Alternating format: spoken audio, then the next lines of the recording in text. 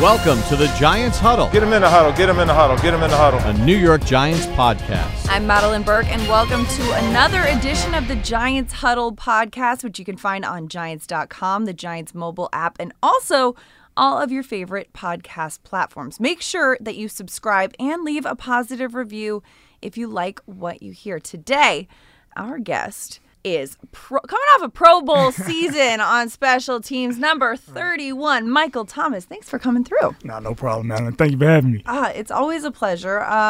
First of all, special teams really is coming off a great performance. Obviously, you guys have been very clear you want to get a win, but having this unit kind of show up and play so well against Arizona, I heard a story that you said Thomas McGahee actually kind of challenged you guys a little bit this week. What's the story there? Oh, man. I mean, I love Coach for doing that, and I appreciate him because that's what makes me better. It makes this unit better. But literally, we started out the season, on fire. You saw what Antonio Hamilton was doing as a gunner on punt coverage. Cody Cord making tackles on kickoff, punt, demanding double teams. Riley Dixon was punting out of this world. And then we kind of lost our way the last couple of weeks. I think, Minnesota game, and then we gave up the block punt against New England, which kind of like turned the tide, gave them some momentum before we got back in that game. And he just told us last week point blank, like, look, y'all haven't been playing physical enough. You haven't made enough plays, and we got to change that. As a matter of fact, 3-1 word on the street is, you might be overrated. Yeah, you went to the Pro Bowl. You make a lot of tackles. You've been leading the league in tackles since 2014. But what game-changing plays have you made? So I love that. We took it personally up on ourselves to say, hey, if that's the narrative, if that's been the trend, we got to do something to change that. We got to work at it. And it took us working all throughout the weekend. He put us in position to make plays on Sunday, and God willing, I was able to make my first career block on that punt on that punt rush. So it was great, man. I love the fact that he actually challenged us because sometimes we need that. We need that fire put up on us, and not added pressure, but a little sense of urgency. It's interesting too. Like as a coach, you got to kind of know your players and know what works for them. Right. Who can take some constructive criticism? Right. Who's going to respond well to certain things? And I think he knows that about me. Right. Who's going to respond well to 3-1 word on the street is. Right. But I love it, man, and I love him for that. Like he's allowed me to lead the only way I know how to lead. He's also challenged me to be even better. You make a lot of tackles, but can you do more? What more can you do? And I'm having a lot of career first being here, so I love it. Absolutely. That first block punt you mentioned too. I mean, that was huge, a key play for the Giants this past weekend. What did you see? What did that feel like? Right. I mean, literally once I realized I came through free, I've never in my life just even came close to blocking a punt. So once I came through free, all my technique just came down, back to me in an instant. Okay, do not leave my feet.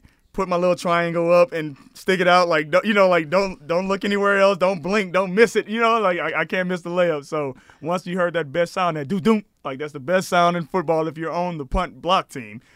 Horrible if you're on the punt team. Yeah. Once I heard that, it was just trying to locate the ball, and grateful that Penny actually recovered it because I stepped out of bounds. Had I touched it, it would have been a safety instead of a touchdown. So I'm glad, man. The whole unit was hyped. That was it was a huge moment, a huge play for you guys. You're the type of guy who you play with a chip on your shoulder. Definitely. And you've talked about different varying reasons that comes about, but what are the things that motivate you? What are the chips that you carry week in and week out? Right. I mean, when you come in this game and you were undrafted, for most guys, it's probably the first time ever in your life you told you weren't good enough. So that sticks with me, and it's not even something I'm saying to myself before every game or every play, but it's just in the back of my head, there were not just some people, a lot of people who thought I wasn't good enough to play this game. So I get an opportunity, and I say it every week. In my Twitter post, Instagram post, game day, thank God for another opportunity, because I get an opportunity to go out and just show the world that not only am I good enough to be here, but I can play this game at a higher level. So, I mean, that's one chip. And then another thing that just really motivates me is my family.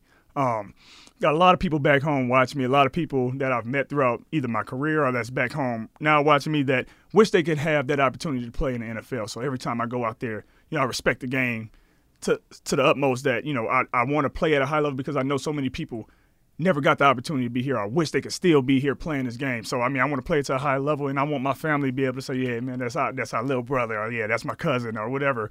And, I got a son on the way. He's going to be born like any week now. Yeah, we're getting close. So, I mean, I just want my daughter, my son, my wife to be able, walk around and be proud, that what I'm doing and what type of legacy I'm leaving on and off the field. Absolutely. And now, you mentioned your family. People listening right now can't see this, but you're wearing a pink sweatshirt with the word cancer with a line through it, the number 31, and a lot of custom patches on it in honor, as you just told me, of your sister who passed recently. I mean, obviously, October is breast cancer awareness, and Crucial Catch is a big movement in the NFL. But, talk about you personally, what this means to you and how this drives you. Yeah, man. And it's crazy to never really open up, talk about it. I might put it in a post here and there and, talk obviously with my family a lot. But week 1, lost my sister to her fighting breast cancer. It was tough, but at the same time, anybody who's listening, if they've ever experienced a family member or someone close to them going through that, you never want to see somebody struggling and in pain. And, it's to the point where it's like, God, if that's your will to take them, and if they're, accepting that fate that, what I fought as hard as I could, but I don't want to be in pain anymore. And, and they lose that battle, you're relieved and you're, able to have peace knowing that they're no longer suffering. And I just want to continue to honor my sister. And, it's a bunch of things that she wanted to do still before she was called home off this earth. And one of the patches, like you said, is a bunch of custom patches. One of the patches says Hope. That was part of her Pink Hope Homes LLC that she started. She wanted to build homes in the Houston area for anybody coming to get treatment. And, they didn't have to worry about where would they stay or could they pay their bills, and all that stuff. No, they got to be worried about fighting for their life. So, that was something I'm going to continue to, help do. We got a couple homes in Houston now and, the real estate market in Houston. But for this sweatshirt in particular, I teamed up with American Cancer Society.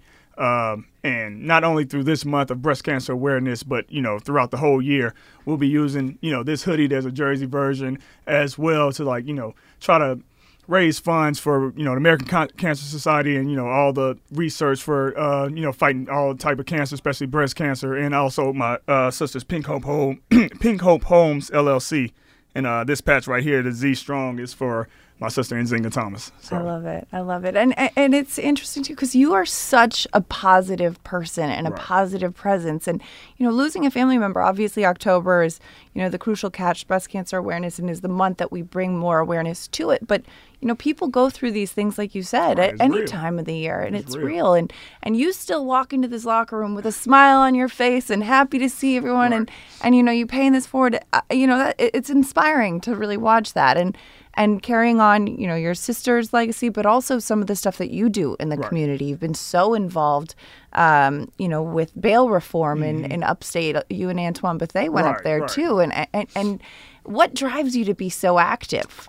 Just the fact that right now in the NFL, you got a huge platform. You got a voice. And, obviously you can just take the perks and, live life and be cool. Or you can use that for trying to create something positive in life or try to create some real change if you see fit. And that's what I try to do, man. I got a voice. I got a platform right now. It'll probably come a time where, I'm retired and nobody's paying attention to me anymore. I can chill and relax then. But right now, I'm going to try to use that to try to create change in our communities, regardless if it's, like you said, bail reform, if it's, trying to, increase or change, the poverty crisis that we have with, low-income communities and, communities I come from. Racial inequality, all that type stuff. And one of my biggest passions is education. I work with camp back home in Houston with my Dream Builders Foundation, raise funds after every win. I try to auction off my game-worn jersey on social media, and just did an event this past Monday with United Way NYC for trying to raise funds for this New York tri-state area, it's called Read NYC, trying to give books to kids since from the time they're born up until high school, just so that we can change that narrative of not being on the reading grade level at their school, man. So anything dealing with our youth and our communities, trying to, increase the resources that they get in education, anything dealing with just trying to help out communities and people who are, less blessed or, less privileged than others. that's my passion. And I'm going to try to do that as long as I got a voice in the platform. Absolutely. I love it. Yeah, you do a lot with kids. Are there moments that you remember that stick out to you? Do you kind of see these kids later down the path after, 100%. Yeah. Well, it's crazy. Just playing in the Cardinals game, one of the receivers came up to me. It's like, bro, you don't even remember. You came to my school when you were in Stanford and went to the 49ers. He's like, I went to Pally High School, which is right across the street from Stanford. And it's like, yeah, you came and spoke to us and said what up. So, gosh. I mean, it's so many moments like that, and you see kids and they've grown up, or you've done things in the past, and he's like, man, that really had an impact, and that's what I want. It's like I remember growing up, so you see the Play 60 commercials all the time. It's like, man, well, I can't have an NFL player, come surprise my school or do something in my school. So I said if I ever made it, I'd try to give back as much as possible. And to see that it actually has an effect, like some kids, even if it's one, it really has an impact on them. Like it's cool. That's great, though. I love when things come full circle like that because, right. You have these moments and then the game brings you a lot of different places. Right. And you've got, like you're in this game for a while and somebody's new in the field and then all of a sudden you're like, oh my gosh. It's great. Yeah, like you said, this game, it takes you a lot of places, and the longer you stay in, the more experiences you get. A lot of things I never thought I'd be able to do, and places, I never thought I'd go just from being in this game. It's been such a blessing to my family. So, like I said, I respect this game so much. Just try to give my all every time I step out on that field. I love it. Michael Thomas, thank you so much for taking the time with us today. No problem. Thank you for listening to the Giants Huddle podcast. We appreciate you being with us on Giants.com and the Giants mobile app. And as a reminder, the show's also available on all popular podcast platforms. Make sure you subscribe or add us to your favorites list. I'm Madeline Burke. We'll see you next time.